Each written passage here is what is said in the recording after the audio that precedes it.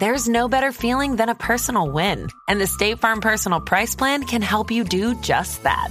Talk to a State Farm agent today to learn how you can bundle and save with the Personal Price Plan. Like a good neighbor, State Farm is there. Prices are based on rating plans that vary by state. Coverage options are selected by the customer. Availability, amount of discounts and savings, and eligibility vary by state. This episode is brought to you by Visit Williamsburg. In Williamsburg, Virginia, there's never too much of a good thing. Whether you're a foodie, a golfer, a history buff, a shopaholic, an outdoor enthusiast, or a thrill seeker, you'll find what you came for here and more. So ask yourself, what is it you want? Discover Williamsburg and plan your trip at visitwilliamsburg.com.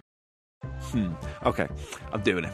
A Joe Gomez goal is going to play a pivotal part in Liverpool winning a title this season. Liverpool versus Manchester City at Anfield will decide the title. I disagree with this. I'm sick of these average players and tiny football clubs coming into the Prem and damaging the brand. Which leads me on to Timo Werner. 5 reasons why Liverpool will win the league. Hello everybody, welcome back to The Ripple Effect and our first episode of 2024 with the title race finally poised. We are going to look forward into the foggy landscape that is the next 5 months and address the possible hurdles that could decide the title race. And along the way, we're going to discuss what could provide a metaphorical trampette to evade said hurdles and cross the finish line on the 19th of May to take gold. I wrote that. That's very nice. Sorry, normally Kai does it. Kai, we love you, we miss you. Kai's not well at the moment, but he'll be back soon. So I wrote that, and I'm quite proud of that. Did you use a thesaurus? I didn't. I wrote it on the train. I did have to. I wasn't totally sure how to spell evade, but there's also something else I wrote. So we're going to dive into the possible elements that could affect the title race. But first, Paul, I'd like you to read this, which is something I've also... Oh, yeah. You know what, fun if you sent this across to me and I just opened it up then. Yeah, no, go for it. So I, Paul Machin, do solemnly swear to temper my clear biases for the betterment of an interesting conversation around the Premier League title race with my old pal, James Alcott. My incredibly handsome... I don't recall writing this. Of course, the odd moments of banter may trickle through via a twinkle through the Machin eyes on a look to camera, which you can see exclusively on Spotify, of course. I think it's that one. Yeah, but I will endeavour not to blindly say Liverpool win the title just for the sake of it. So help me, Robbie Fowler. God. Get it? A little gag at the end there as well. So help me, what should it... But he said Robbie Fowler, who is, of course... Forget it. Right, final thing before we get into the chat. Fate is the word of the week this week. It's the development of events outside a person's control, regarded as predetermined by a supernatural power. Also a bit of Greek and Roman mythology for you guys. 3 goddesses who presided over the birth and life of humans. Each person's destiny was thought of as a thread spun, measured and cut by the 3 fates: Clotho, Lachesis, and Atropos. Do you know that? Were you aware of that? Nope. No, I don't think. No, neither was I. So we've said it. So we are going to talk about all sorts. Fixtures. We're going to talk about possible transfers, form, players coming back from injury, players coming back from AFCON. And Paul is going to give us 5 reasons why Liverpool will win the league. Thanks for that. Despite the bias thing I just asked him to talk about. First things first, Paul, how are you? How's life? How's it at the summit of the Premier League? Yeah, life is much better than it was this time 12 months ago. No one really sort of tells you when you start out doing a thing that how, particularly in football, that how much your happiness is intrinsically linked to 11 fellas kicking a ball around before you get into doing it as a podcast, YouTube series, etc. But that becomes exacerbated hugely, and even worse. And bear in mind, I'm very well aware of your football allegiances, so I know this will fall on deaf ears. Yes, but probably. When you kind of get to the top, it's lovely when you never really think about what might happen when that stops being a thing, because you spend so long waiting for that to happen. I wasn't psychologically prepared for Liverpool to be crap last year, so I'm thoroughly enjoying us being less so this. How many years have you been doing YouTube? We started on YouTube in 2010, in the summer of 2010. So That is, we're in our 14th year at the moment. And what percentage of those have been joyous? About not quite half And now. actually, do you know what, a deeper question there, maybe. What allows you to tick a year off as joyous for you? Because I think that is like when we do come from different places, Yes. literally, and when it comes to football, Yeah. and so so QPR My podcast lost. don't have words of the week, is what you're saying. It's No, like- no, what I'm saying, say QPR, for example, we lost 3-2 to Bournemouth in the FA Cup. We went 2-0 up. Yep. And I wasn't there because QPR have got a lot of home games coming up. So I was like, I'll leave that one. We're not going to win it anyway. Everyone's injured. And then we're 2-0 up and we still lost 3-2. But QPR have been so bad for so long that I kind of went, I scored 2 goals. Yeah. kind of okay with that. That felt nice for a bit. No, but I have this is the thing about football, is that the problem is the closer to the top you get, the finer margins of success are. Suffocate. And so success and failure feel like an absolute cliff edge in any given opportunity. So you get a lot more misery for no real apparent reason. So I remember, I think I've maybe Because said you this- need the certificate. That's the thing. When you get near the top, you need the medal. There's no participation awards at that Yes. stage. You know, there's no like just the joy of competing. There should be, and that's something I try my best to try and seek out a little bit more and try to remind people that the joy comes in goals and in good pieces of skill and in a young player standing up in the face of like overwhelming odds and having a good game. That's where I find my joy in football. But really, you get a lot of people who it's just, I remember saying, this is like the early 2000s. Funny enough, you had Robbie Fowler mentioned earlier. When we sold Robbie Fowler, I remember I was devastated, and I was out in a club. I was a student at the time, and I was out in the student union, as you do. Couple of cheap pints in, and I turned around to one of my best mates at uni and said, I'm just really down. He said, what's the matter? I said, well, we've sold Fowler, we've sold God.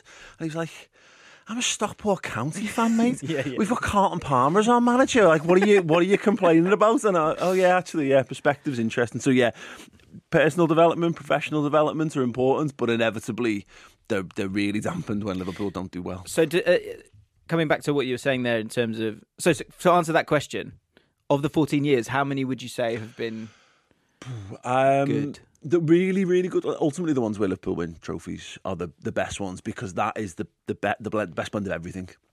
So not only do you get to do, because year on year everything gets better and new doors unlock and you get to experience new things and meet new cool and interesting Within people. work, you mean? Yeah, absolutely.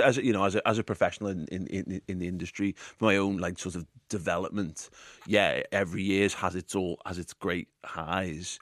But when Liverpool are rubbish, you're fighting against that, because you'd be fighting against that as a football fan anyway. But then you're fighting against that thing where all the metrics by which you measure yourself in that space, and ultimately the ones that allow you to pay for staff and that kind of stuff, they become quite on top. So probably 3 or 4 perfect years in that time. Because I think we'll get onto it, but I do think there's something interesting in the one title that you did win, and obviously how you won it. And so now this is, I guess, the second evolution of Klopp. Is it second? I think it's the second, isn't it? Really? Yeah. Well, we're calling it a Klopp long 2.0. tail, didn't it? Yeah.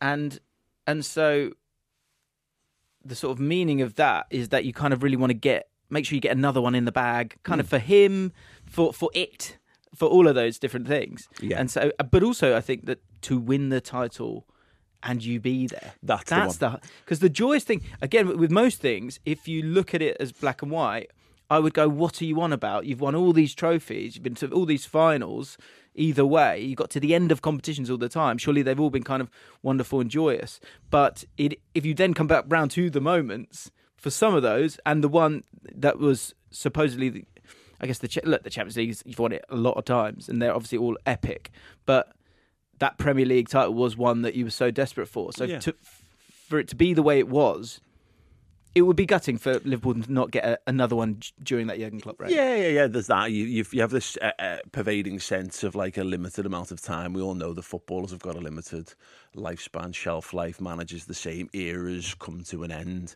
and that was the big fear. Sort of last season for Liverpool was like, oh, is that it? Yeah. Have we had our time in the sun now, and is it now time to fade off and go back to being a team that battles for fourth, and rather than battles for honours, really? But that Premier League title was like, I could do a much filthier sort of analogy for this, but I won't. But it is very the feeling. I kind of want to know the feeling. Well, no, but there's a very blue balls feeling to it of like, you had all that build up. We were on that run. Liverpool had to set the record for most points run in the first 23, 24 games of a season. Had the longest winning run. And then obviously COVID kind of took that away, and then we had as everyone did, that certainty that it would even come back, all that talk of it being cancelled. Then it did come back, and they got across the line. It was great, but I mean, again, it goes back to maybe a bit of privilege, is that for most people, I experienced it like most people would have done. Yeah, it was on the telly. I was thinking that. But I've got a season ticket, and I've seen them. I was there in Madrid when we won the Champions League. That's what football is for me. Football was being there. So yeah, to get that, to not have that release, and that's like, it's hard to sort of say without getting a bit too sort of overly serious about it, but it's hard to have that lead up and you're waiting for that crescendo. That's 30 years. That's like, I was there when Liverpool lifted the title in 1990. I was only 7. So I don't really recall what it meant or the feelings of it. I don't think anyone really felt that it would be anything other than another league title that Liverpool had won at the time.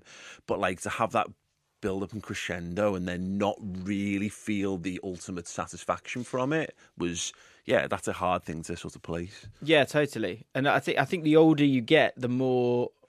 I don't know if Dad listens to this or not, but my dad cries a lot of the football these days. But I get teary as well, because you realise that the moment, my dad said this, I'm going to try and say this without crying, but he said it and started tearing up, because he said we were looking at the walls and it had all these different moments, and he said, it makes you think, isn't it, that okay, they're moments, but they're not actually their moments, the people on the wall. There are moments.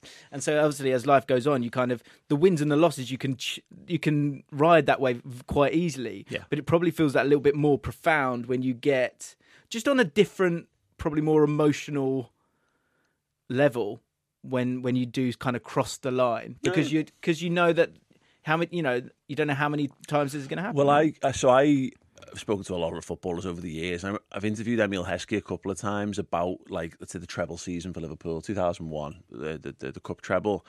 He can't remember like big games at the end of that. He's got no memory. I go like, I can't even remember which one it is. One of the, maybe it's the UEFA Cup, but there's one I go, what about this? And I'm telling him stuff, and he's like, I'll be honest, but I've got no idea. I don't remember it at all. I remember this game, and I remember this game, but I don't remember that. And that kind of speaks to that point entirely, that people build their lives around these things, that, you know, where were you when this particular moment took place?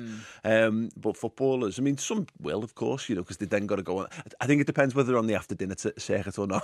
Yeah, I think you'll remember things more when you've got a way to monetize it. Like, yeah, you're right. I'm reading Johan Cruyff's book at the moment, and he says the same thing. Him and Emile Heskey, I've always felt they were very similar. A kinship. He was saying that he can't, for a different idea, I think, and I don't know if this is just a bit of bravado in the book, but he was kind of saying, I was too busy looking at the next thing. And I'm sure Emile's the same. So what we're going to do, we're going to inevitably lean towards Liverpool at different times because we want to utilise Paul's knowledge here. But we'll talk about all the Premier League title race contenders and some elements. So let's start with some fixtures here. Mm-hmm.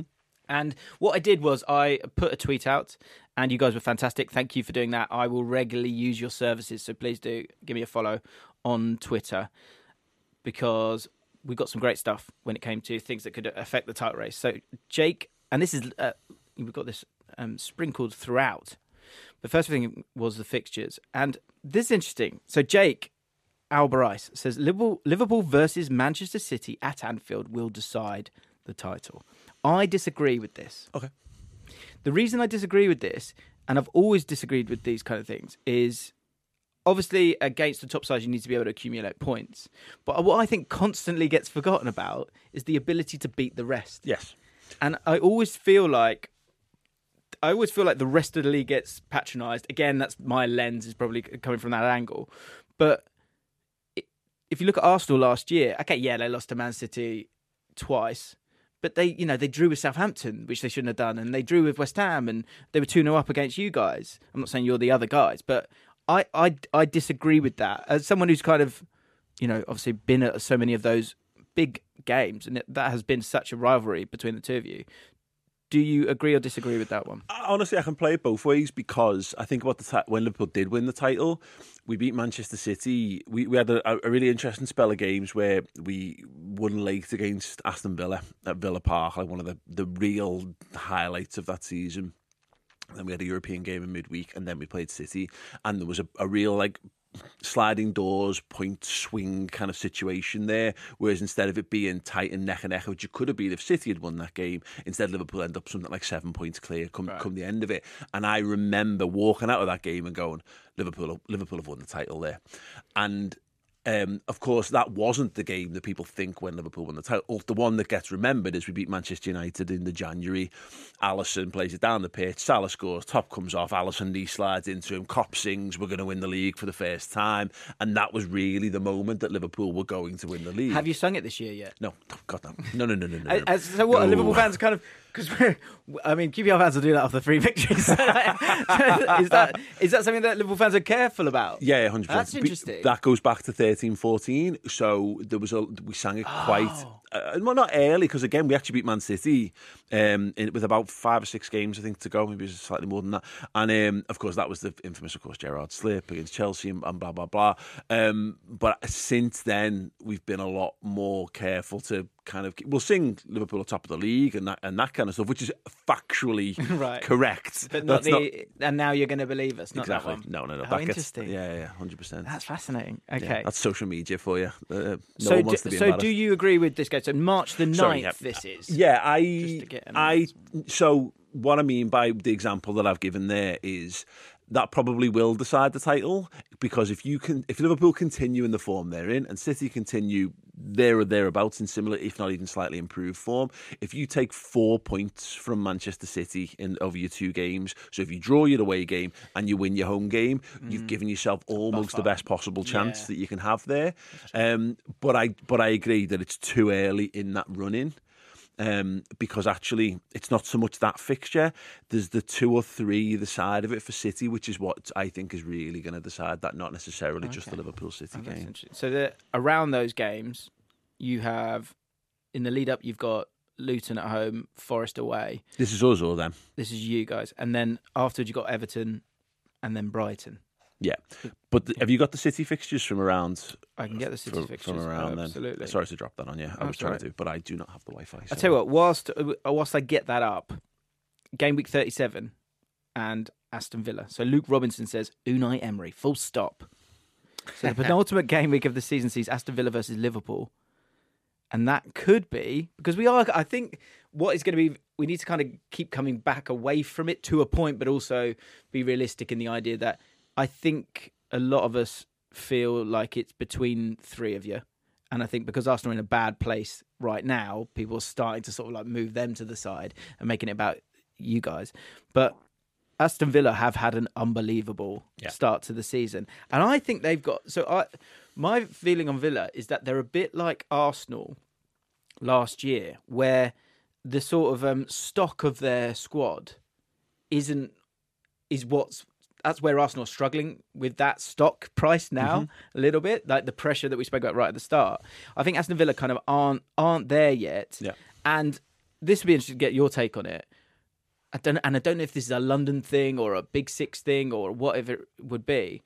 I feel like Villa are still kind of hiding in the shadows a little bit. We had a running joke of... We're doing the Red Men podcast the other week, and I asked the 3 other people on the couch with me, has anyone else noticed that Aston Villa are second in the league? Because we were talking about Arsenal, we were talking about City. Exactly. And nobody, it's like you've got Liverpool, yada, yada, Arsenal, City, and you need to be wary of that because we used to do a lot of shows around the time when Leicester won the league, and we'd be together on a Monday going, "This is the week where Leicester surely are going to come undone because this will be that." So everyone's got to be very wary of that. It depends on when it gets hard and what your motivations become at some point in the season and.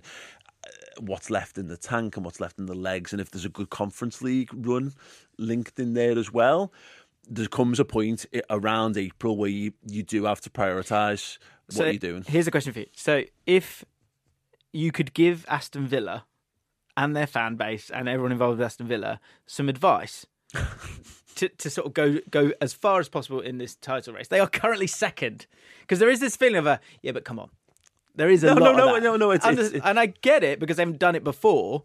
But I think if you go one by one through that squad and the bulk of the other squads, theirs is really, really good. Unai Emery is a better manager than Mikel Arteta, and they've got a guy who will score 20 goals playing up front for them. And it sounds stupid, but you can't win. I don't think you can win the title without a good manager and a 20-goal a season striker. I just don't think it's possible. And I'm sure there'll be someone out there. Man City's kind of an exception, but yeah, banging their head on the steering wheel or whatever, going, well, what about this season, idiot? But that's my general take. Like it or leave it. But they've got that going for them. Unai Emery's a brilliant manager, and I think they've got a real sort of part to play in that, and that's why I'm crossing fingers and toes that the Conference League does become all-consuming, where it starts to get a bit tricky, legs start to ache, and you're starting to look around at your squad and thinking, how do we get through this rather than everyone's flying? This is all brilliant. But, and Liverpool have gone through that in recent years. So what would your advice be? My advice would be is to enjoy the ride. Don't get sucked into this idea of a title race or you've got the pressure of it, because the second you have expectation, you're setting yourself up to be upset, and you're actually going to lose out on the enjoyment factor of what it is that's in front of you. Villa might go. This might be the first season in a resurgent Villa for years to come, but it might be a one-off.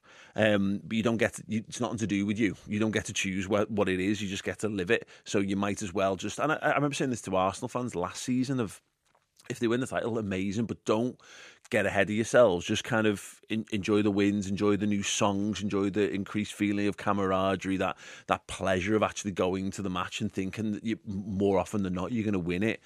Do that, and if you come out with a piece of silverware at the end, then laugh and enjoy your parade. That's what Ranieri did really well with Leicester. Is it was a sort of, he wouldn't come out of that area of riding the wave, and I think that's the one thing where I wonder with Unai Emery.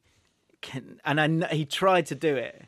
He did the sort of like, we've got 39 points, and then he started giggling, and I think it worked once, but I'm not sure. I'm just not sure he could keep doing it. So I'll be intrigued to see if that tension builds. Well, he's such a winner. He's been there and he's won stuff. So he should have that aura that kind of calms everyone down. You'd hope so, yeah. And I think that also they've played quite a brave style of football. I think that's a big part of it as well. That'll be the shift, is that if teams start to go, we're not falling for that anymore, because the biggest challenge from any team to go from being a defend well, counter attack, get in your face kind of side, is when teams go, we're not having this and we're going to put 11 men behind the ball. That is the difference between a team that can deal with that and still win games is the tip top. And that's what Man City have been for so many years. So before that game in game week 37, Villa versus Liverpool, and so even maybe if Villa have fallen away. Villa and Liverpool, very close. If Villa have fallen away, and we still got, like you were speaking Latin for a second there. No, I don't know what happened. I was looking at the word Villa, trying to say Liverpool. Then they could still be going for the Champions League at that point. It's so tight at the top there. So Villa's final 6 run-in begins with Arsenal away. So Emery obviously goes back to the Emirates. Huge. So I guess the other side of that is, what could that mean for Arteta if Arsenal kind of fall away a little bit, or in a game of that magnitude, that those games reverberate for so long, because you don't remember December, January, February, do you? You remember March and April. The recency bias comes in full effect in a football season, absolutely, and particularly that. I mean, I'm not one. I don't really love like the lad, banter part of football, but I think a lot of people can agree that there is something missing from our timeline, and it is Arsenal fans fuming. I've had so many years of just like a little like amuse-bouche at the end of the weekend where you're like, that was nice, quite a nice bit. A little bit of some little aperitif to the weekend, and that as a story is a delicious one. The idea of them bottling it again. Well, yeah. Well, not even them bottling it. More the idea of it being Unai Emery. And this guy who was effectively, hounded out the club's not quite right, but ultimately thought of as not good enough. Yeah, exactly. Yeah, simple as that. Hilarious. I think that's interesting when you talk about that tension, and I I felt it with. I thought Newcastle would do it last year. Didn't. Prove me wrong. Villa, I wonder, but I think Unai Emery will overall have the answers. But with Arsenal, I think calm down with Arsenal generally. Like everyone needs to massively calm down. But it's a bit like, what's it called? Corpsing. Yeah. So when you've got to if you've ever watched the deleted scenes from The Office and they're breaking down, they've said themselves that like when it's the line that you're getting wrong and you're laughing on the line, that's one thing. But the more that happens, it's the line into the line that you're about to say that affects you. And I've wondered with Arsenal, it will be fascinating to see if that tension of, I know if we get to the title race at the end of it, we've got to deal with the fact that everyone's going to think we're going to bottle it again. That could occur earlier on in the season. Yeah, and you've got all this sort of growing narrative around they can't score goals and that kind of thing. And that's actually, you have those situations where you want to be able to turn to someone and they go, it's all right, I've got this. Yeah. I have a footballer on the pitch who just goes, don't worry about it, just give me the ball and I'll sort it out. And then they go and win it for you. And then you breathe and then the pressure sort of releases, the tension eases. So you're right, you can kind of get in your head. It's known, the BBC classic comedy series Coupling, as the giggle loop, where you're in a situation where you're not allowed to do something and all you can all-consumingly think of is doing that thing. Laughing at a funeral they use as an example, but in this case it would be Arsenal, like not wanting to experience that, so does it become sort of manifest because you don't want it to happen? Yeah, I do wonder. And there is a seriousness about Arteta as well, which I think sometimes I wonder if that could hurt them at some point. We will see. So you were talking about Man City and their games. That's 9th of March game against Liverpool. Around that, Man United the weekend before, Brighton the weekend after, and the weekend after that, Arsenal, and then the weekend after that, Villa. I feel it's a tricky old run of games they've got, and then a couple of games. Then they got Spurs. Yeah, so they have got a really, really tough run in terms of Tottenham. So from April into May, they have a run of Man City, Arsenal both at home, Liverpool away, and they also have Aston Villa away in March. So one way or another, Tottenham will have a say in the title race. When you speak of the lack of the amuse-bouche that is Arsenal getting angry on Twitter, which was, the gluttony of the previous back in the day. Just sadly gone. It's like when you got a tube of toothpaste and you're just kind of like carefree with it. It's only when it's only gone you're really starting to squeeze the last couple of bits out. Yeah, brilliant. So if Tottenham beat Arsenal at home on the 27th of April, day before my birthday, if anyone wants to jot that down, that's going to be outrageous. And again, I think it's a weird time for Arsenal fans and Arteta, because if they go and win it, fine. Again, it comes back to what we were saying right at the start, that there's so little room to breathe at the top. But if Tottenham finish above them after where they were at the start of the season, that's going to be hectic. Well, this is the thing of like you kind of reap what you sow, don't you? And I'm obviously outside of the London bubble, so I forget Tottenham are a thing. We've had this as a running thing for years. Really? Yeah. They're just a football club, and I suppose it's how probably maybe people think about Everton sometimes, because they're not in big conversations around, things a lot. And Spurs have been in recent years, but I think of Arsenal in certain ways, and I link Arsenal with other football clubs. I don't think of the North London derby really as a thing, but I'm aware of it. Like, I'm a football fan, so I know it, but it doesn't really pop into my head. See, as a neutral, and maybe I don't know, maybe it's the Flav thing, or London, or whatever. But I think that's the best derby. North London. It might be, but it's very rarely consequential, and I think it gets talked about a lot. In terms of the big Premier League games, I don't know, it doesn't really fit onto my radar, to be honest. I think more about Arsenal, Chelsea, and even like Arsenal United have got that really, really sort of like competitive rivalry, which is I find hilarious in that way. But that thing of the banter that Spurs fans have been on the receiving end, and I only really know this because of Flav. And I talk a lot about WhatsApp groups that clearly exist, and I'm not in WhatsApp groups with lots of fans of other football teams. but there's definitely one where you've got Spurs fans and Arsenal fans and Chelsea fans and everyone, wherever that team loses, someone's getting absolutely slaughtered. And I feel like Tottenham have been that for years. And so they're ready. They've accepted. Like, Flav is very accepting of wherever Tottenham are and whatever they're doing. Yeah. So when they do come out on top, he's not going, it's going to happen. But when it happens, you know he's ready for it to happen. Speaking of Flav, I didn't get to... This was literally minutes before Saturday Social. Me and Flav were on it last week.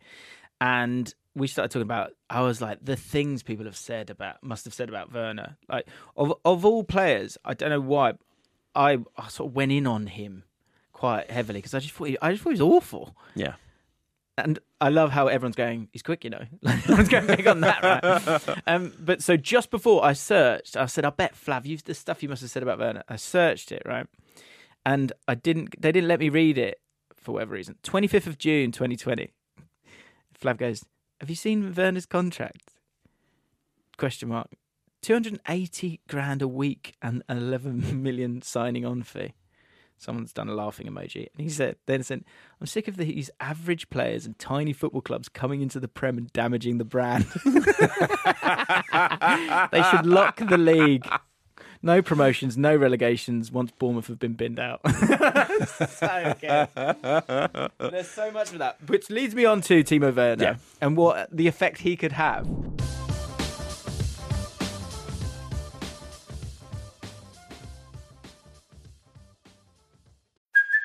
Hey, it's Kaylee Cuoco for Priceline. Ready to go to your happy place for a happy price? Well, why didn't you say so? Just download the Priceline app right now and save up to 60% on hotels. So whether it's Cousin Kevin's Kazoo Concert in Kansas City, go Kevin, or Becky's Bachelorette Bash in Bermuda, you never have to miss a trip ever again. So download the Priceline app today. Your savings are waiting.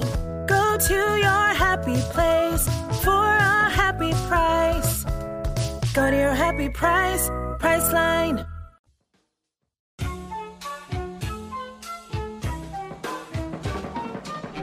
The one thing that will really wind me up is, say Timo Werner somehow, scores the winner against Arsenal, North London derby. Can I set the rule now? Chelsea fans, you own no part of that success. No. Well, it's like, do not get involved on Twitter or wherever when Timo Werner scores goal, because you're not even involved in it this year. I think almost there's a weird Liverpool connection with Timo Werner because he was basically on his way to Liverpool. It was the most obviously done deal there'd been. And then during the COVID period, the money all fell out and Liverpool couldn't push the button, and Chelsea stole a march, threw the huge wage at him and got him. And Liverpool end up buying Diogo Jota as well, and ends up being one of those wonderful, again, sliding doors. I guess you're moments. hoping there's obviously been the number 9 curse for Chelsea.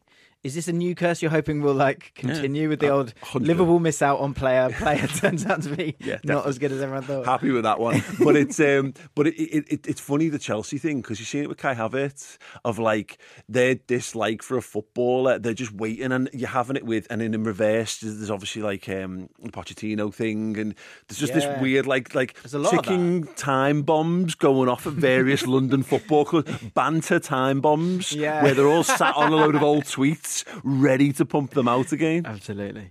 So would this finally make Chelsea's £45 million worth it if Werner becomes the reason why Arsenal don't become champions? Is that worth £45 million? I mean, what is that how you want to live your life? What price being able to have banter in the WhatsApp group? I couldn't tell you because it's not something I know, but go on. I certainly don't know what it's like to have any kind of banter, sadly. That would be great one day. Speaking of something being worth it, Jordan Henderson is inevitable. It's clear that Henderson would like to leave Saudi Arabia already, but it's unclear where he could go. Liverpool's last 6 fixtures, Crystal Palace, Fulham, West Ham, Tottenham, Villa and Wolves. You can see him go into one of those. Would you take him back? I have toyed with putting this question out on social media, and I have steered clear of it for now because you have to do too many caveats. Because just to sort of go behind the curtain a little bit, this happens when we work in what we work in, because when you see, oh, Jordan Henderson's going to come back, you've got to talk about it. Yeah. So you then have to kind of go away to a corner, go, I'm just going to figure out what my take is on Jordan Henderson. Yeah. And break down the moral problems. Yes, because I'm firmly of the opinion that I can create an opinion on anything. We used to have this in the Ball Street days where we'd have meetings and someone would say, what do you think? And I go, can I just be someone who says I've got no opinion on this, because I could make one, but what's the point? I don't care enough. If you really desperately want an opinion from me. But in this one, this is something you have to tread carefully, because and the caveats are as such. If we were just talking about him as a footballer, as an experienced footballer, and if I could rewind the clock back to the summer, Liverpool would be a much more rounded squad if they'd kept Jordan Henderson. Now, I want them to have still done the business that they did. So I still want Hendo and I still want Gravenberch. But if they just kept someone like Henderson around, I think they would have the extra depth would have helped them this season. I guess he would take up that Milner role that he previously had. Absolutely. However, he chose to leave. He chose to leave against the plans of the manager as well. The manager tried to convince him to stay. He chose not to. And then, of course, and I hate the fact that this comes last in all this, but in real terms, it's the most important part.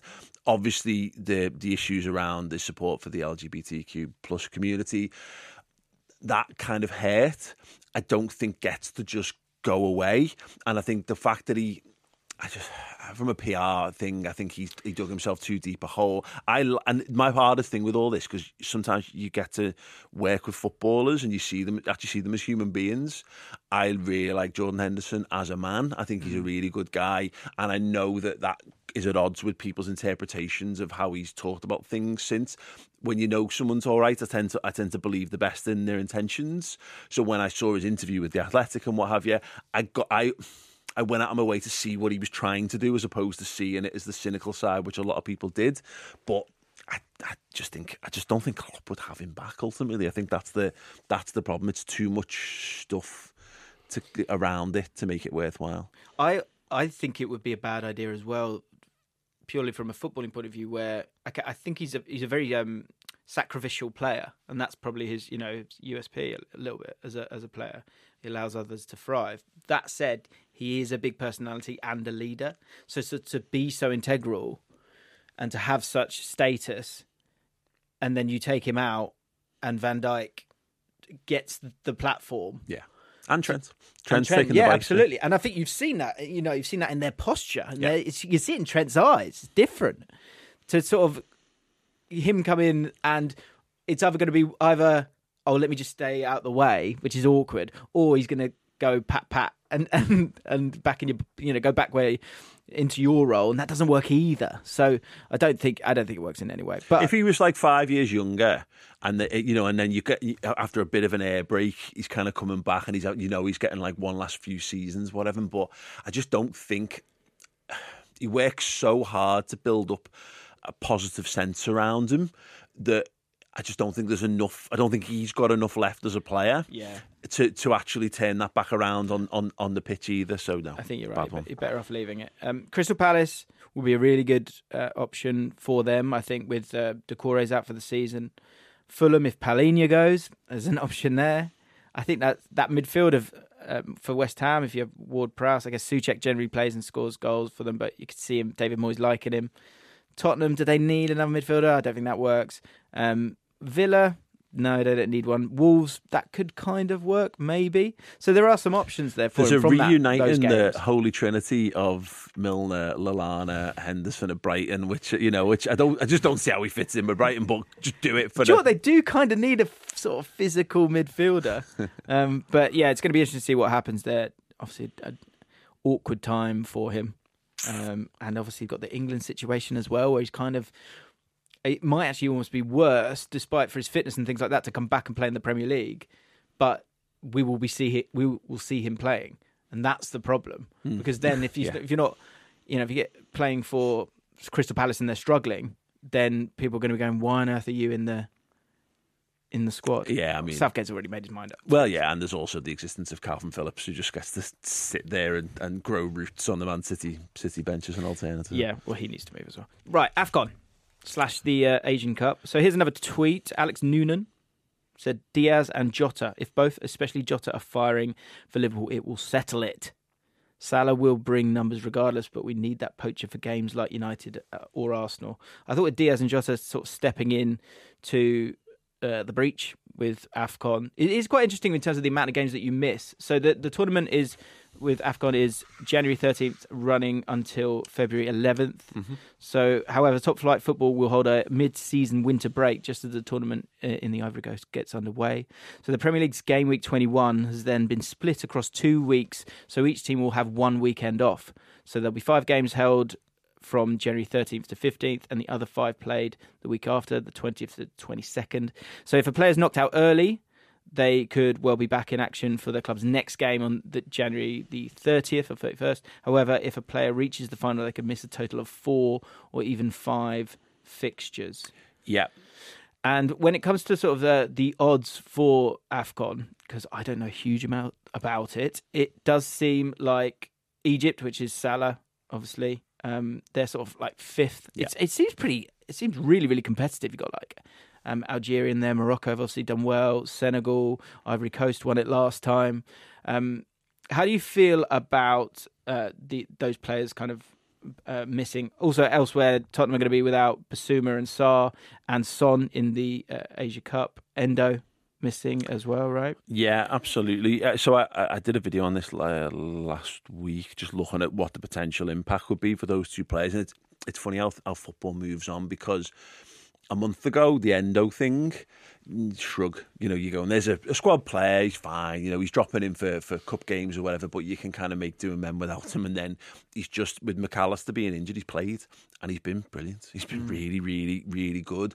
Are you convinced by him yet? Convinced, it depends what we mean by that, close. really.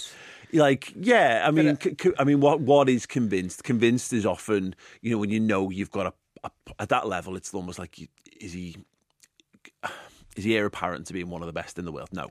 But actually convinced compared to what I was when I thought we'd literally bought a squad footballer just to give us a stopgap and give us a bit of breathing room until they find the proper long-term Fabinho replacement. And in that regard, I was even unconvinced until a few weeks ago, whereas now I'm like, yeah, he'll definitely do us for the rest of the season. And there's actually a chance that if that's his level, then yeah, you've got 2 or 3 years where you get the opportunity to use him and still maybe buy better, and then what a great squad. So he could prove to be a big miss. I thought he was actually a big miss against Arsenal the other day, because that was actually the perfect type of game for him to just go and really go and firefight and shut stuff down. It made it harder for Liverpool to really get a grip in the first half on that one. So he's a big miss. And Salah, look, it happens all the time. He goes to AFCON all the time. Like, it feels like, is AFCON like every 6 months now? Because that genuinely is what it feels like. Every now, I think he got moved to a summer once, and it was a absolute bliss. But this is what we've had to live with. As Salah obviously disappears. The benefit this time around is, of course, in previous years we've lost Mane as well, and we've lost Naby Keita as well, which was obviously less of an impact because he was never fit anyway. But so at least it's. In inverted commas, only Salah, only the best player possibly in the league. Well, yeah, because I think that's it. It's not just. So here's my thing with AFCON, actually, especially with Salah. For me, it's not the games that he's going to miss. It's how good will he be back once he's back? Yeah, because that was a problem previously. That was so last time around. Obviously, they lose to they lose. It gets knocked out of AFCON, and then they've even got like the World Cup qualifying game against Senegal as well, which they lose, and he just comes back a shell of a footballer. And also there's a thing I think with Egypt when he's the best player, obviously by an absolute distance as well, and so it's all on him to do everything. Yeah. So he actually came back a worse footballer because he was so used to give me the ball, go on, I'll try and beat 3 men and score the goal. Whereas like you don't need to do that at Liverpool. You need to be the guy who releases it and intelligent runs and brings other people into play. Whereas like you get a little bit of an impression he was like, well, I could pass it to him, but I honestly, I watched the I remember watching the final. And Poor guy. It really was like, oh, he's the best player in our school team. Get him the ball. Yeah. And he looks shattered. Which is great to a point, but I think it's emotionally draining as well. I listened to a podcast the other day, and I think it was either Soul Bamba or I can't remember now. Basong, and they were talking about. It sounds like it's not a big deal, but you're in a really warm country and with a very kind of intense feeling around you.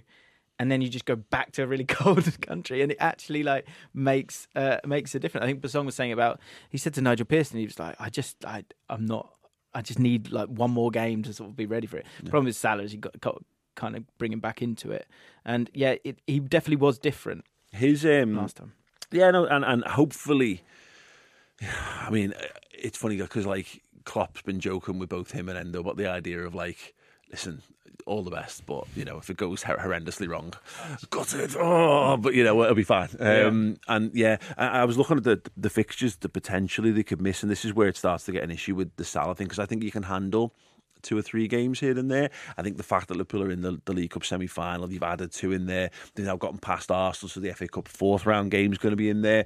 This could have been far less impactful, but potentially, if both get beyond the group stage. So the group stage, you talked it through there, but now comes after the Saturday, the 4th round FA Cup game, which will be against Bristol or Norwich for Liverpool, which good. I'm glad that's at that kind of level we can rotate regardless. If they go out in the group stage, they could be back for Chelsea, for Arsenal, and then Burnley, which would be a huge run of games for a title challenge potentially.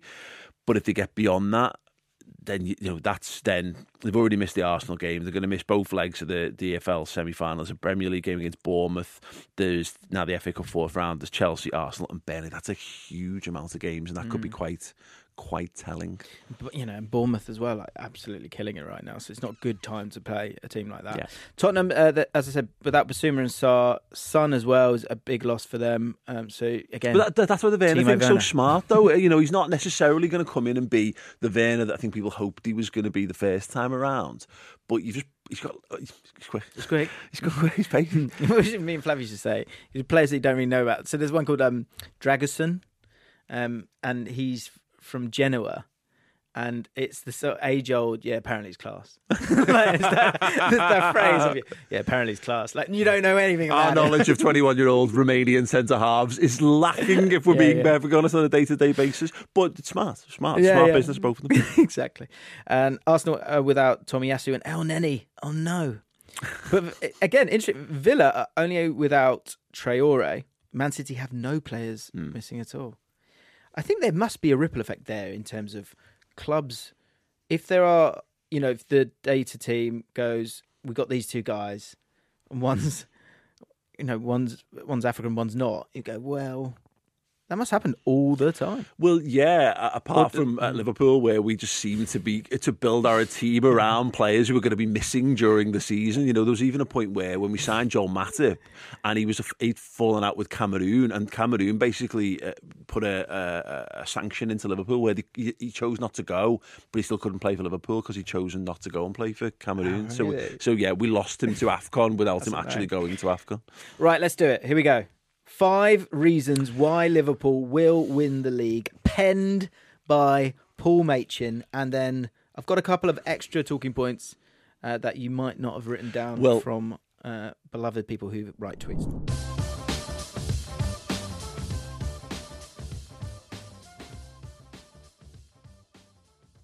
A lot can happen in the next 3 years. Like a chatbot may be your new best friend. But what won't change? Needing health insurance. United Healthcare Tri-Term Medical Plans are available for these changing times. Underwritten by Golden Rule Insurance Company, they offer budget-friendly, flexible coverage for people who are in between jobs or missed open enrollment. The plans last nearly 3 years in some states, with access to a nationwide network of doctors and hospitals. So for whatever tomorrow brings, United Healthcare Tri-Term Medical Plans may be for you. Learn more at uh1.com. Hi, I'm Daniel, founder of Pretty Litter. Did you know cats tend to hide symptoms of sickness and pain? I learned this the hard way after losing my cat, Gingy. So I created Pretty Litter, a health monitoring litter that helps detect early signs of illness by changing colors, saving you money and potentially your cat's life. Pretty Litter is veterinarian developed, and it's the easiest way to keep tabs on your fur baby's health right at home. Go to prettylitter.com and use code SPOTIFY for 20% off your first order and a free cat toy. Terms and conditions apply. See site for details.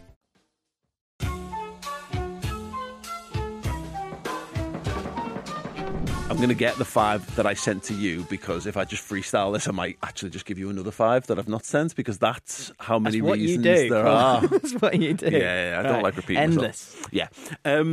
Should we go point by point? Let's go for it, yeah. I'm not sure how to kind of rank these, to be honest, but I'll go big first and foremost. Rank them at the end. Okay. We can rank them at the end. That's Sure. a good idea. And I've got a couple of some good questions from LFC Josh and from RJP Tabs. So, yes, you kick off. Should we go in order of what you've written? Yes. Klopp. It's good, isn't he? He is good. He is amazing. He's a really, really good manager. Did you ever doubt him? Nope. No. Yeah. Not at all. You couldn't really, could you? No. Did you? Maybe give me a 3% if you doubted it. No, the only thing I doubted was whether he'd just had enough.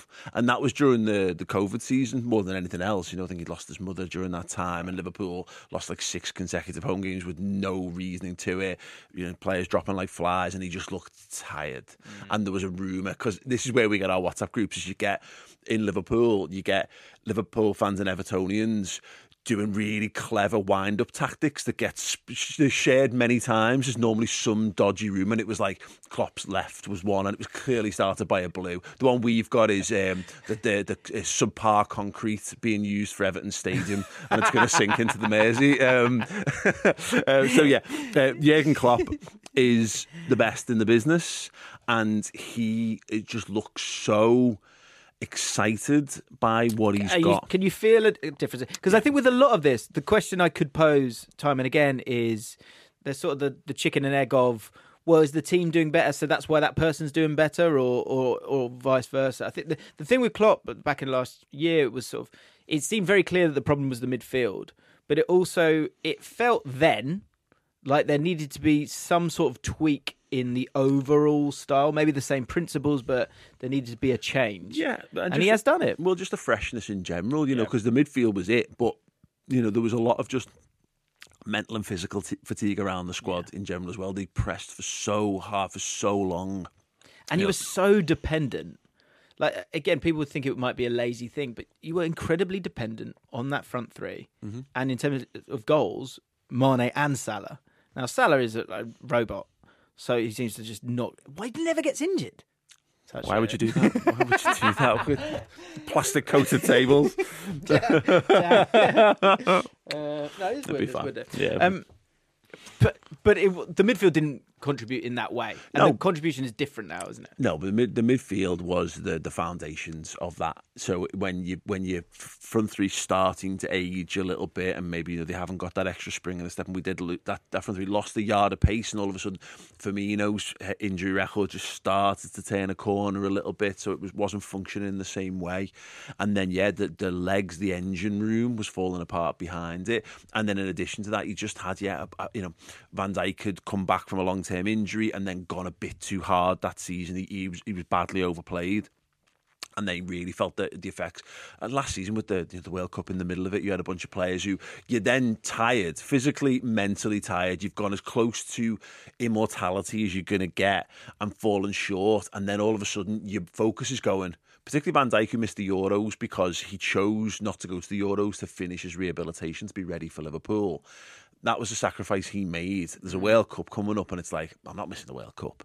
And so you see it, do players just leave a little bit in the tank here and there? Yeah, combined factors. But Klopp looks like he's just enjoying the process again. He's one of them where I think he likes the struggle. I think he likes to look at something. And my analogy is a bit like, I don't like cleaning the house when it looks clean. I like cleaning it when it looks dirty so I can feel the satisfaction of having put the elbow grease in for it. Yeah. Maintenance is not as fun. When you reach a manager stage, in Champman, footy manager parlance, where you just click and continue, play a game, continue, make a sub here and there. It's boredom. Yeah. And I don't think Klopp likes that, but he looks like he's got his hands into it as well. And this is a question I wanted to put to you. It's something we can only guess at, right? But I wonder, when it comes to mentality, kind of to the same point, Klopp, I think, prefers, and you see it in the style of play, where it is front foot, but there's always that little element of underdog in it. And so with the way that the team's playing this year and where they're kind of positioned this year, there's an overall feeling amongst people that Man City are here, understandably won the treble. Liverpool are here, right?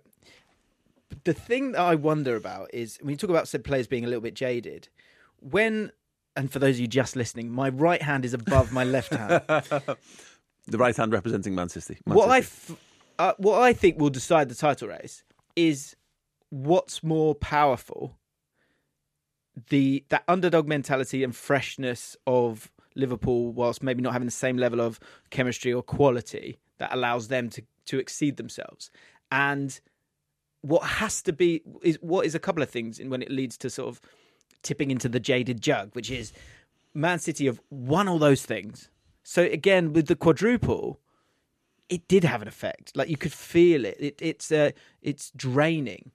For Man City, just that hunger, the difference between, having the gluttony of 3 trophies or being like in the abyss, but then all of a sudden you're back. Yeah. And then also the other thing, which Thomas Martin said in a tweet, he said one of the big reasons will be if Man City kick on like they always do. Mm-hmm. I think this is incredibly dangerous. This idea of they always kick in, because if you're just sort of waiting for that, you have to go.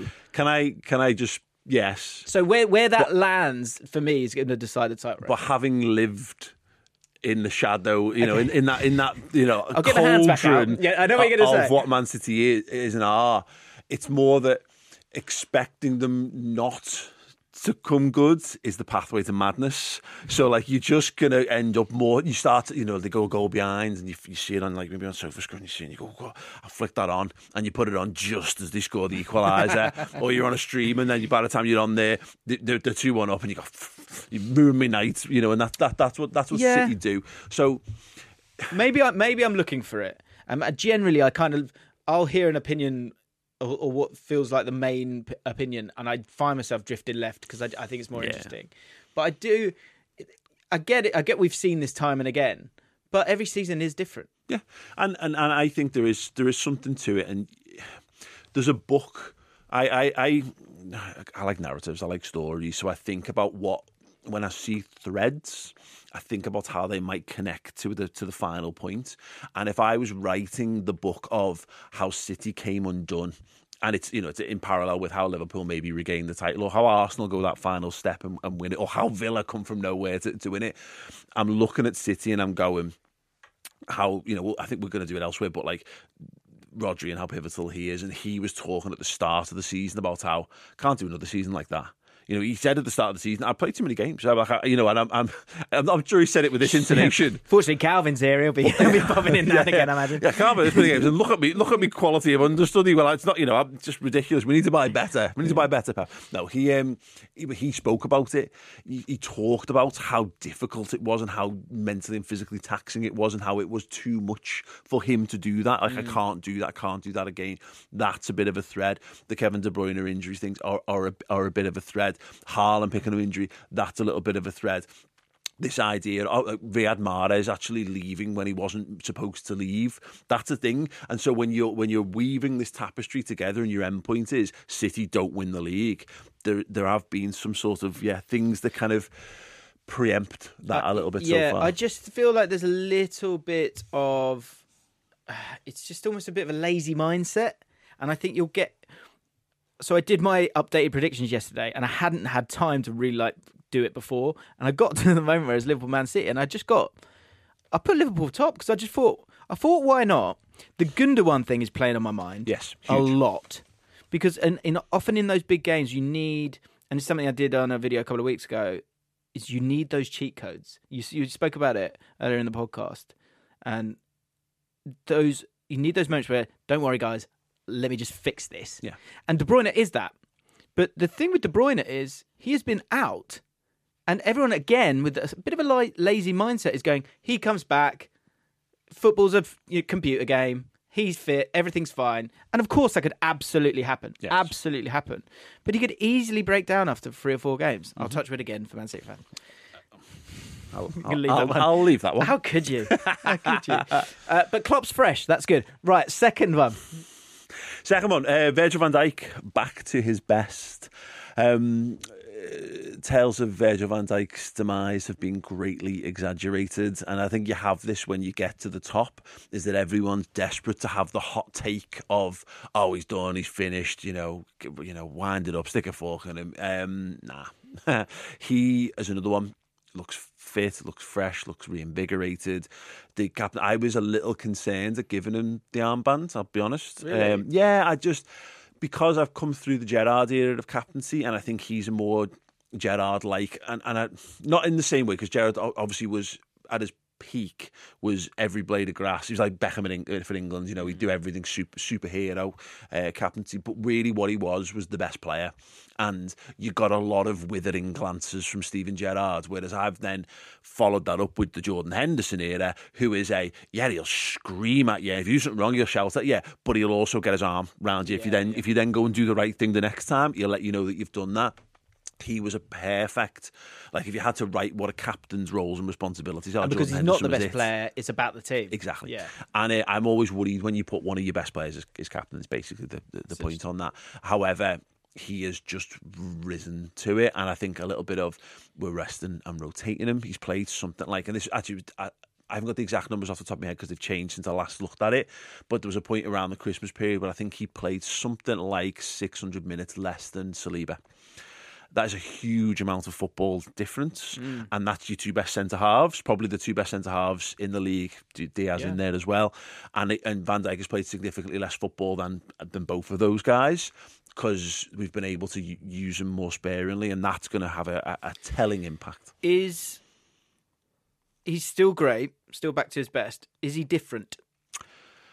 Or do you think he is that same guy? No, I think he's that same guy. I think he's... no. Actually, no, I will expand on that a touch.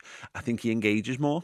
I think he was the archetypal, like, sort of heavyweight champion who's reached the top and he's got no one to sort of touch him. And then all of a sudden, someone comes along who has sort of tested them and, like, you've actually got a choice. Am I done, or am I prepared to fight for what I've got to maintain my position at the top of the hill? And I think last season was too many people went, oh, go on, I'll just have a go, and actually got change out of him. It started first game of the season, Mitrovic gets a penalty out of him. Yeah. I think a lot of people went, oh, whereas the season, whether it was that season or the season before, we played Inter Milan in the Champions League, and Lautaro Martinez ran away from him. That's one of the weirdest things I've ever seen. He refused to run towards the goal because Van Dijk was there, and he ran off instead. So, and that was like, that's aura. Yeah. And I think he's realised that he has to rebuild that aura. So actually, he's testing himself. He's being more physical. He's getting into tackles that he wasn't getting into, but he's winning them because he is better than everyone. And you can just tell he's got an outrageous mindset, which can, I think, like say with the Gerrard element, like it can make players crumble, but if the players around you are good enough, then you should be. So fine. So when I say he's not changed, what I in my head, that was a bit more of like a, you know how like an attacking player loses their pace, so they adapt their game. I don't think he's lost anything. So you don't think he's changing his game at all? I mean, he's changing. He is changing his game. He's actually using his attributes more than he had to. Never used to have to run, or he never used to really have to tackle or be the physical one. But now I think he's being more. He's just flexing more. So he is changing his game, but in the opposite way to what you're meant to do when you're supposedly in a fading power, if that makes sense. Yeah. Last one on Van Dijk. Do you think if someone like Hendo, is that part of why we were all wondering if he'd lost his way, was how bad Fabinho was last year? Yeah, definitely. Yeah. A lack of shielding in front of the defence, definitely. And it's just a thing where collectivism's how Liverpool have built their success. Andy Robertson touched upon it last season when he kind of said, what's meant to happen is if you're struggling, your mate's meant to come and bail you out. Well, my mate's not bailing me out here because he's struggling, and then he's struggling. And then what happens is the ones who aren't struggling, then it's a creeping death. It's like you look around and go, well, your motivation to play through the pain starts to lower when it doesn't look like anyone else around you's doing the same thing. So I think it's a little tiny bit of that. percentages, isn't it? Your third reason why Liverpool will win the league. So I went with Alisson. We've... should we move on? Best goalie in the world. So I was going to get to this, but we can kind of do it now. Yeah, I want to talk about sort of players that you can't kind of live without. And someone said, Max said, given how many injuries have happened this season, I'd say that if someone like Ederson or Alisson is injured for a couple of months, that could decide the title. Would you? Obviously, I think likes of Alisson and Salah and Trent and suppose like you've got a lot of those guys, but do you think there's no way you can win a title without Alisson in the team? What makes him such a difference maker for you? We talked about it with Van Dijk. Aura's just a huge thing in certain positions in football, and there was a lot of talk in the FA Cup game against Arsenal, and there were people very critical of Arsenal's finishing in that situation. And part of that is because they haven't got predators, but the other part is when you're then not a predator, and then I think you overthink the situation you're in, and then you're looking at Alisson Becker and going, I've got to be perfect here to score against this guy. So David De Gea had this in his prime, many moons ago, and Liverpool used to have this issue with him. He used to have brilliant games against us, and you had this sense of, if I'm scoring against him, it's going to have to be in the top corner. We're talking shave the paintwork to get in, to have a chance of getting past them. So instead of, I've just got to get my shots on target, you're actually not. You're aiming for the postage stamp in the corners of the goal all of a sudden. And when you're not truly, truly elite, that's not something that comes as natural to you, so you do think about it, and that thinking about it takes half a step away from you, gives the defenders time to compensate, etc. Alisson's not that Hollywood goalkeeper. He's not going to pull as many of your match of the day style saves off, but a lot of stuff hits the trunking of him because ultimately he's already there. Well, yeah, he's there. Yeah. Adam Ramsdale is the best recent example of this. Jordan Pickford's got it a bit as well. He'll pull something out of the top corner and he'll tip it over. Alisson will just take 2 steps across and catch it, and that's what he's got. And he's also at that age now where perfect blend, where he's still got years left at the top, but he's been at the top for so long, and that extra experience that comes with I've been there and I've done it really adds something to a goalkeeper. He's the best in the business. And that, again, that's why I kind of keep coming back to Liverpool as truly having a chance at winning the league, because although you've got guys that have kind of done it, but they've not done it on the terms that they've totally like. But they're also not afraid of going and winning it. And also, they probably have a heightened energy to go and do it as well, to go and win it in front of their own fans. Yeah, 100% that. But also, they've been there and done it, but they're also not. They're not been there and done. You can have players in certain teams. I look at like Liverpool in the 90s. So you get to like 93, 94, a few years after a title. Bruce Grobbelaar's just about to leave. They've got Jan Molby, they've got Ronnie Wheeler. This is one for the kids, by the way. You've got your history, guys. You've got Ian Rush. But none of them are at the peak of their powers, and that's the thing. Whereas Liverpool have got Alisson, who is, he's still got years at that in that kind of role. Van Dijk, Mohamed Salah, guys who not just know how to do it, but have the ability to actually go and make it happen again. The final reason that you've got here is the start of Prime Trent. It's second to last. Sorry, fourth. Come on. I didn't realise you were another. Come on. Sorry. I could do 10. Second to last for now. The start of Prime Trent. Obviously, the ongoing, is he a right back, is he a midfielder? For me, huge shrug. Who cares? As long as he plays on the pitch and he plays well, he can play wherever he wants and wherever Klopp wants him to play. He is 25. That's the age now where Gerrard was going to Champions League final, Istanbul, and being the best player on the pitch in a pitch half littered full of superstars, all of whom were playing for AC Milan at the time. The levels that lad is capable of are absolutely astounding. And I remember saying 3 or 4 years ago, if he just stayed where he was and stayed at the level he was at, he'd be the best right back ever to play the game because of the numbers he was doing, and the games he played in and the telling impact in the big football matches. And there's obviously that tiresome narrative of Trent's defensive abilities, which always gets sort of... It's like, what are you trying to prove? You know what I mean? If you really want to pick a footballer, and every footballer is imperfect. Find something they're not great at, and if you solely look out for that, you are going to find loads of ammunition to back up your take that someone's not right. But now he's just grabbing games more, and he's actually facilitated in how we use him more to do that. We had a real struggle in the COVID season when we played the Merseyside derby and Jordan Henderson was playing centre-half in that and got injured. So there you go. Even our backup centre-halves were done at that point. And Trent was just the last one standing, and he's trying to grab the game, but he's still predominantly a right-back.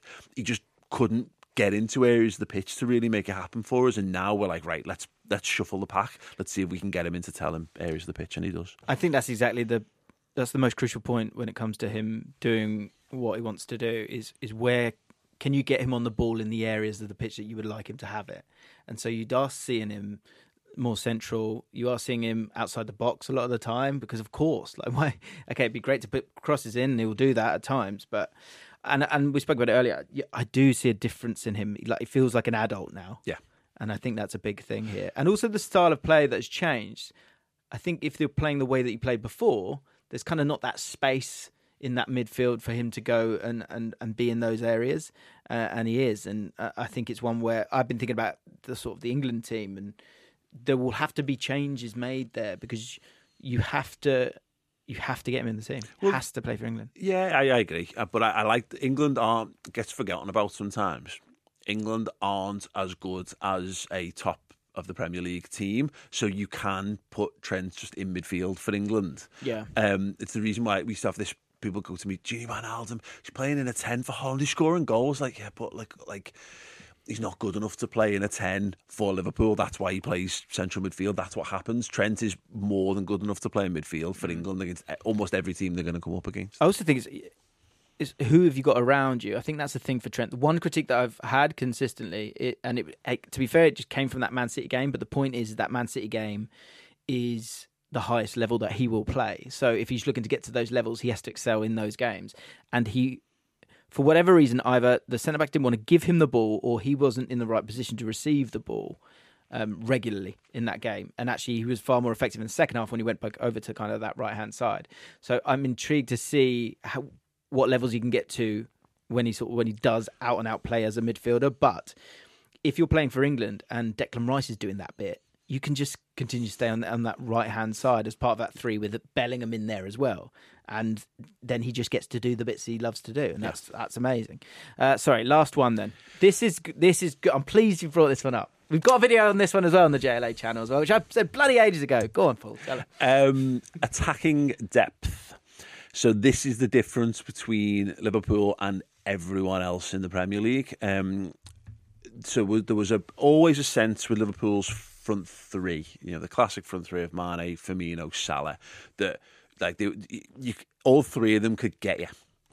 But the problem is that when you then needed to go deep in a game, maybe someone's injured or it's fatigue starting to bite. What are you bringing into that situation? And Liverpool's answer for a time was Sturridge, who was obviously well past his best by that point, and then the answer became Divock Origi, who was an absolute cult hero, cult legend for the football club. But you then couldn't start him in games and expect him to keep the level. You were undercutting what you do. Liverpool brought in Diogo Jota, and all of a sudden they had the ability to take Sadio Mane off on 60 minutes and bring in a guy who was just as likely to score in his place. They've still got Diogo Jota, but now they've got Cody Gakpo and they've got Darwin Núñez in the mix as well. And Liverpool have just got loads of different ways to beat you. That's it. It's the different profiles that you have of those guys as well, which I think is massive. I love Harvey Elliott as well as a player who obviously can play in loads of different areas. Be interesting to see if Carvalho comes back and gets involved. There might not be enough space there. I don't think he will. It looks like he's just going to go back out on loan. But I was interested to see whether they would keep him around for that, just for the rest of the month and see how that goes. But Hull looks likely for him. But I'd like to give him a couple of games and just see if he could, give him another chance. Good player. But I think teams are so much smarter than they've ever been out of possession as well. And I think that means that you need different ways to change it. And when you change it, you have to change it. And that's what Klopp has got here. Whereas with Man City, those changes aren't as different. And whereas you can go from playing 4-3-3 to 4-2-3-1 to 4-2-4 to playing 4-2-2-2, you can do all of those different things. And Nunez, those three that you said there, Nunez, Jota and Gakpo, so different. Yes. So different. Well, yeah, think about all of them. All of them have played the 9 for us. So you've got Darwin Nunez, who is the closest thing to like a complete centre forward without being anywhere near complete also at the same time. But he's just a nightmare to play against. He's strong, he's powerful, he's so fast. He just wants to upset you, wants to get in your face. He can play on the shoulder, he can get in behind. So if you get that wrong, he's in. He turns up in the right areas at the right time.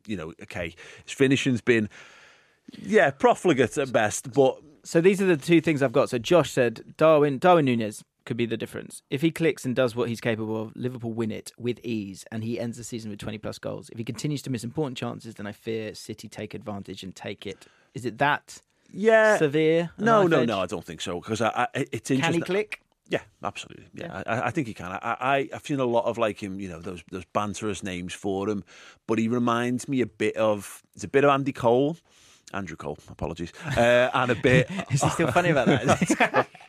Best to be careful. And a bit of Emil Heskey as well. In some was a second Emil reference on the podcast, but because what Darwin's doing now, and with the Heskey comparisons, is he's setting goals up. So like he's playing Salah in. Yeah, I noticed that. So everyone's going, he's number 9, he's taking that number 9 shit. Like everyone's obsessed with the idea that he's taking number 9. And I get it. It's a lot of money. He's leading the line for Liverpool. But look at the goal returns from the other top teams. City have got Haaland and they've got then Foden and Alvarez are chipping in and they're doing quite well. But they're not, neither of those right now is got 15 to 20 goals. They haven't. Liverpool have got a very similar sort of spread in where their goals are coming from. Now, obviously, Salah for AFCON will take this a little bit, but at the moment, you don't need that. It's better to have, as long as you've got your one guy and then you've got a bunch of other guys who are kind of contributing to a level, then so far so good. So I don't think it's all on him clicking. I think people are getting a little obsessive about that because, look, as long as Liverpool are winning, it kind of doesn't really matter. And with Jota there, who will... because he's a predator. He's a stone cold killer in the box. Thing, you've got guys who can do that, and then of course like Cody Gakpo, who's just a sensational footballer to come in as well. So yeah, I get what people are saying with the Darwin thing, but I don't think it's as pressing a problem as maybe people make out. Last thing I wanted to put to you. This is from Tableau, and I've seen this a bit. Thiago Alcantara. When Liverpool were chasing the quadruple in 21-22 season, he stayed fit for a large part of the back end of the season. I would still say he is Liverpool's best midfielder, and we haven't seen him once in this new system. Are you having this, or is this one where, oh yeah, there's that jacket I've never worn for ages, but there's a reason you don't wear it because it doesn't fit you anymore. Yeah. Can he still play a part? Is he the pair of trainers that you bought online because they looked great, and then when you've got them, you're like, yeah, no, they're not me. Look, Thiago Alcantara, it will probably have a 10-game spell of fitness because that's what he does, and it will be the. Are you excited to see him in this 100%. New Liverpool team? I'm just excited to see him, James. Yeah, I love Thiago. I adore him. I just think he's a. We're blessed to have just you watched football, him. Isn't it? It's those kind. He's one of those. Honestly, like it's a genuine thrill to see him on the pitch because he's so good at football.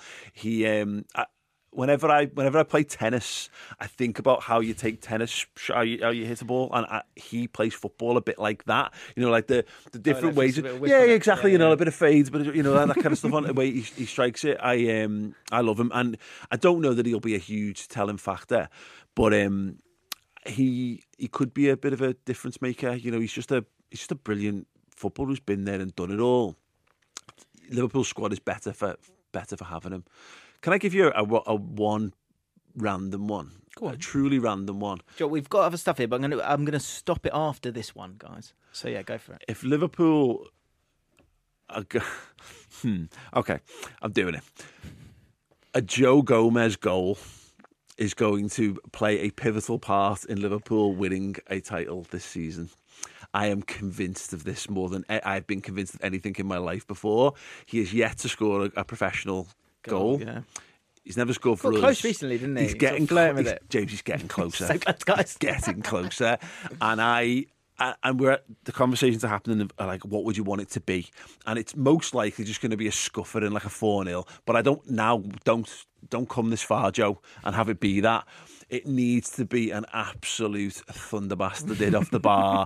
Vincent Kompany, kind of like 18, 19. I would love to see that. I would give anything for that to be the moment. But I just, in terms of like what might be a mad deciding factor in Liverpool being that, a Joe Gomez goal. Amazing. Are we near the sort of Hibbert region where everyone's on the pitch? He's not. Yeah, I mean, if it's that goal, there's nothing going to stop me from getting onto. There's no amount of stewarding. Yeah, honestly, it's going to be some run, but I might fly. To be honest, if that actually happens, I will crowd surf down the Kop to get there if that happens. Amazing. That's good. That's a nice one to chuck in near the end. Right, there's other things that we can talk about, but the ripple effect is back. Okay, so don't worry. We will talk about Arsenal and Villa and all these teams, but Paul's here. So we're chatting about Liverpool a little bit more. We're going to do another podcast talking about or ranking every Jurgen Klopp signing. So keep an eye out for that one. Paul, thank you so much. Appreciate it. We're going to have a little break and then we will go again. I'm not supposed to say that, am I? Oh, bad vibes. See you next time. Didn't say that, sorry.